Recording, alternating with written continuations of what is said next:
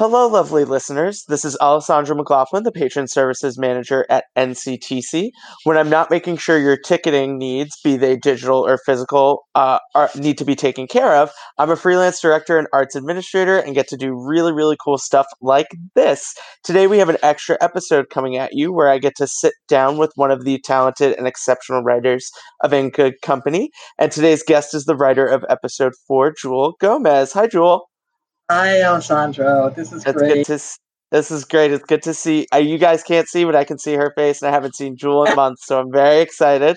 Jewelle, Jewelle is the author of the Gilda Stories, which was her lesbian vampire novel. Jewelle's also been commissioned by NCTC to write lots of works, including Waiting for Giovanni and Leaving the Blues, and her latest, which is currently in the works, Unpacking in P-Town. These are a part of her trilogy, Words and Music.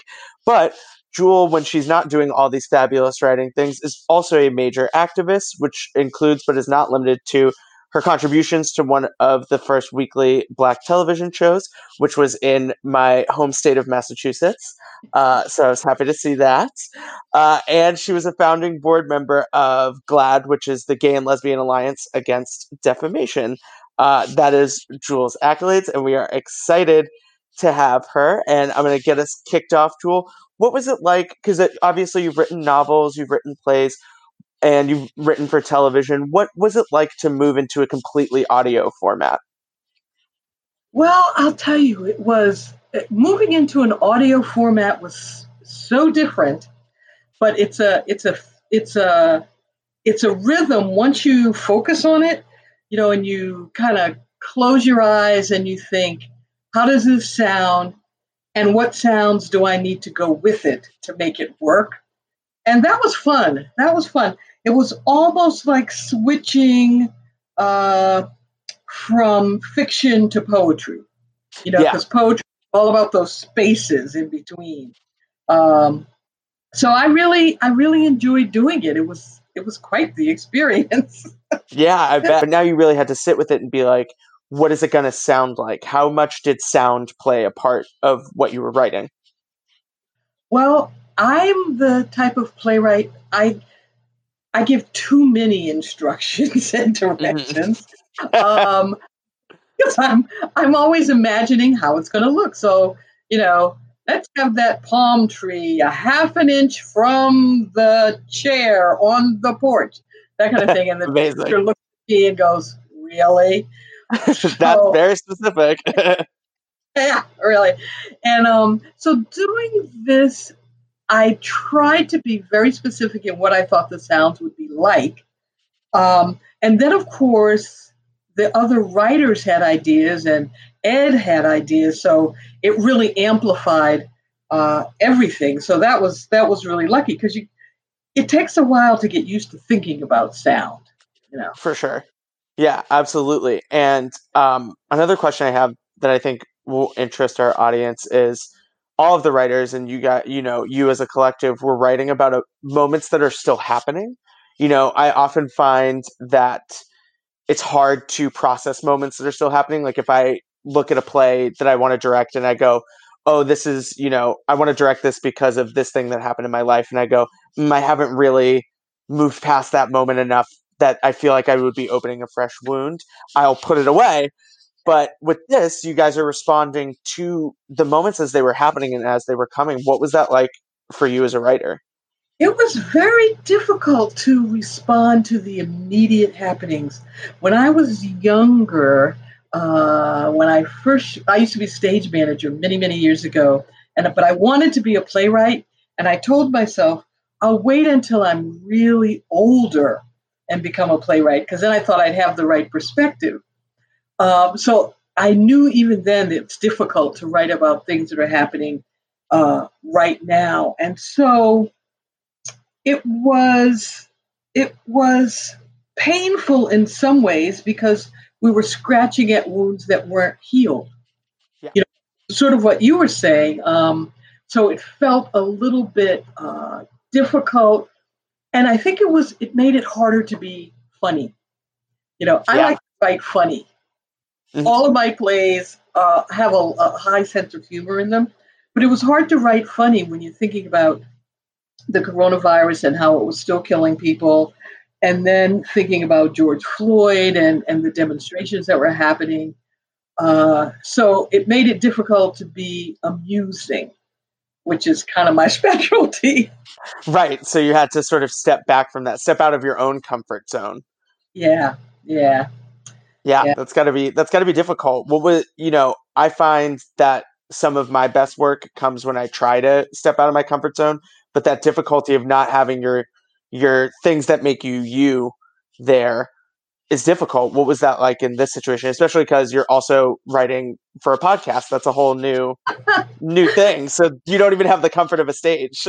Right. And for me, stepping out of my zone, I couldn't tell if it worked. I mean, you always need another eye to tell you.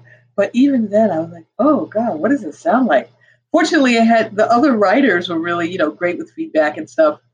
And then the good fortune of I got the episode with the parrot.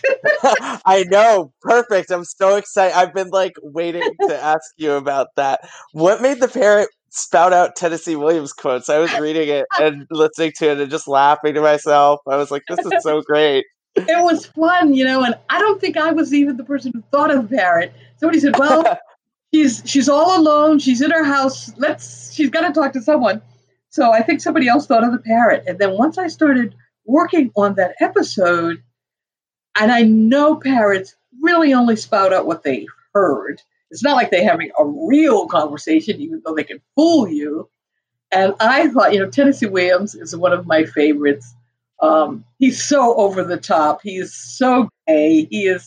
He is such a poet. Um, so I thought, okay, I think I'll just give him Tennessee Williams lines. That's amazing. I love it. I Right. love it. And it did fit so well. I was like, this is so perfect for this parrot. Like this feels, especially for a theater person, like for a theater person to have a parrot that spits out Tennessee Williams quotes. Exactly. And then, of course, that led us to think, well, what's the parrot's name? And one of the other writers said, let's call him Brick, like, cat on the roof. Yeah. And so there he was with his own name and his own lines. That was one of my favorite things to do. I think that's awesome. And I think it was one of my favorite things to listen to because it was just so funny. And I noticed in your episode too, what really hit me was we have Javier and Kaiser and CJ and Lola having this conversation about housing and, financial burdens and things like that. What was the mirroring of those conversations intentional? What brought about the conversation other than the overarching thing that this is what people are going through right now? Well, one of the great things we did at the beginning was kind of map out all of the episodes and what needed to happen in them. And I was lucky because those two situations, looking for a home, were in my episode. And I realized, of course, they were connected. Here were three queer people trying to figure out what to do with themselves, and that Javier would end up with the most difficult playwright in the world. Yeah. After a bad breakup seemed a cruel joke. On the other hand, it gave us a chance to get to know Kaiser and see Kaiser evolved, and that seemed wonderful. And then to have CJ find themselves alone, kind of kicked out of their place because of the roommates' discomfort, and CJ figuring out, I'll make my home the theater. I just found that so touching, and I was really happy that we could have them in the same episode. It gave a sense to me of how we can take care of each other, right. And Javier helps, even though, he's a pain in the ass, and Javier forgives him and kind of gets him moved along in his development as a person.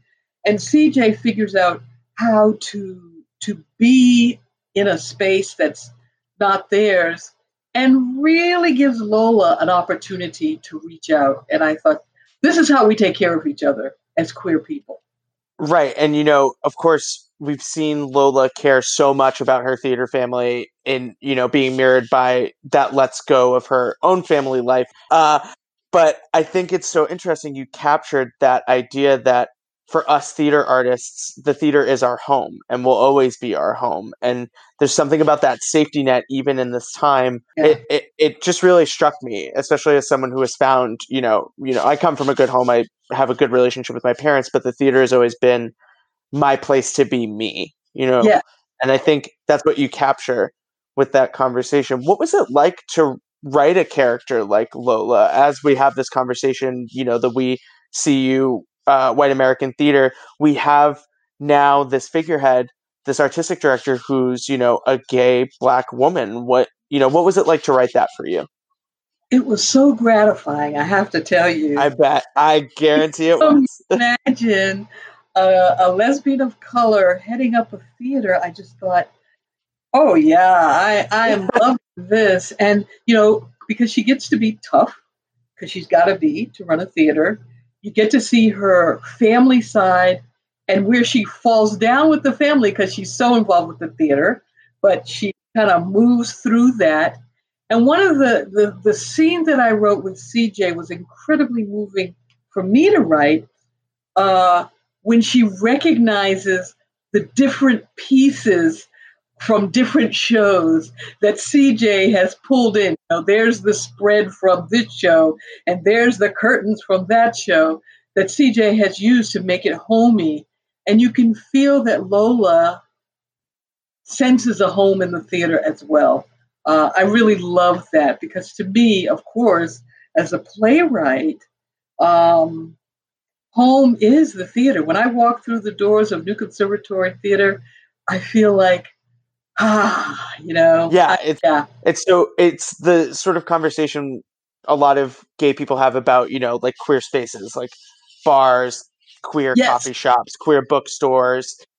That's exactly how I feel both at New Conservatory and just in theaters in general, because I feel like I can be me. And I think you really approach that so well with CJ saying, I'll stay here. I can always call this home. yeah, And how important for someone who, has a space that is all theirs. yeah, yeah. And it's so comfortable. They're not even afraid of the ghost of Charles Bush. Now that's being at home. The ghost light's still there. It brings a smile to my face to think that the Yeah, ghost light was still yeah. there. How did you notice that your way of writing both gelled and maybe at times didn't gel, but you had to figure out how to make it work? Well, I think Ed did a great job of kind of riding herd on all of us and keeping a tone and a line through that could be consistent for each of us in our writing modes, kind of pulling us all back in. I think for me, the thing that was a little bit difficult was, as I said earlier, I tend to want to make things humorous. And I think that didn't necessarily go well with some other people's writing styles. So we kind of rounded off the rough edges and made sure what their episodes were meant to accomplish did. So that was the only thing where I felt like, oh, okay, that's not what I do, but that's what they do. Let me see how I can help them do what they do. And Ed really made sure we were on the same track. That's good. Yeah, especially I can imagine in an episodic sort of landscape, you've got to stay, things that are said in one episode are important it's a ripple effect. It's like a domino effect of things. Was that difficult to follow? Because with a play, it's a little bit different. It wasn't so difficult because we talked a lot. We really talked a lot before we wrote the episodes. And, it was kind of like I had this experience many years ago when I first started writing the Gilda stories. And I would read sections from the novel before it was published. And I said at one point, oh, and Gilda faints. And somebody in the audience said, Gilda wouldn't faint. She doesn't faint. She's a vampire. I said, oh my God, you're right. I'm cheating. And so it's that keeping that kind of tone, remembering who your character is, remembering what their motivations are, what their personalities are. And we talked a lot about that before we went to our computers and started writing. So that was really helpful. That was Hmm. great. Hmm. Did you find that it was nice to sort of be writing about people like you as well as people that people in your life? You've worked in a lot of theaters, you've seen Yes, people like CJ, like Lola. Was that sort of comfort in this time?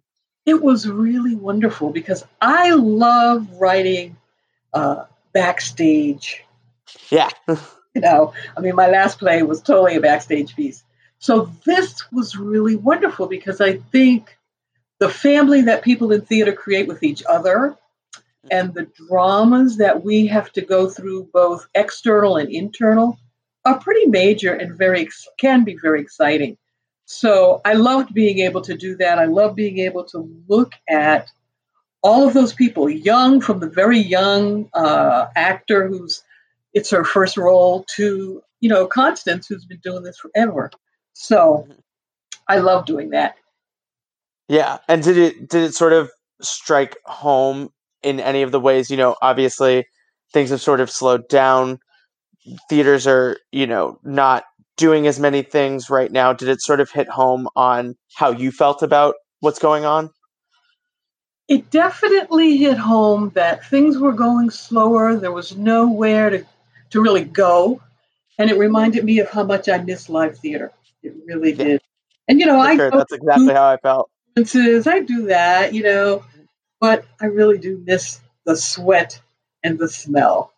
Right, and the physical being, just something about you're sharing with a larger audience now because of the podcast, but something about being in the room with people and experiencing together. I miss it like every day, you know.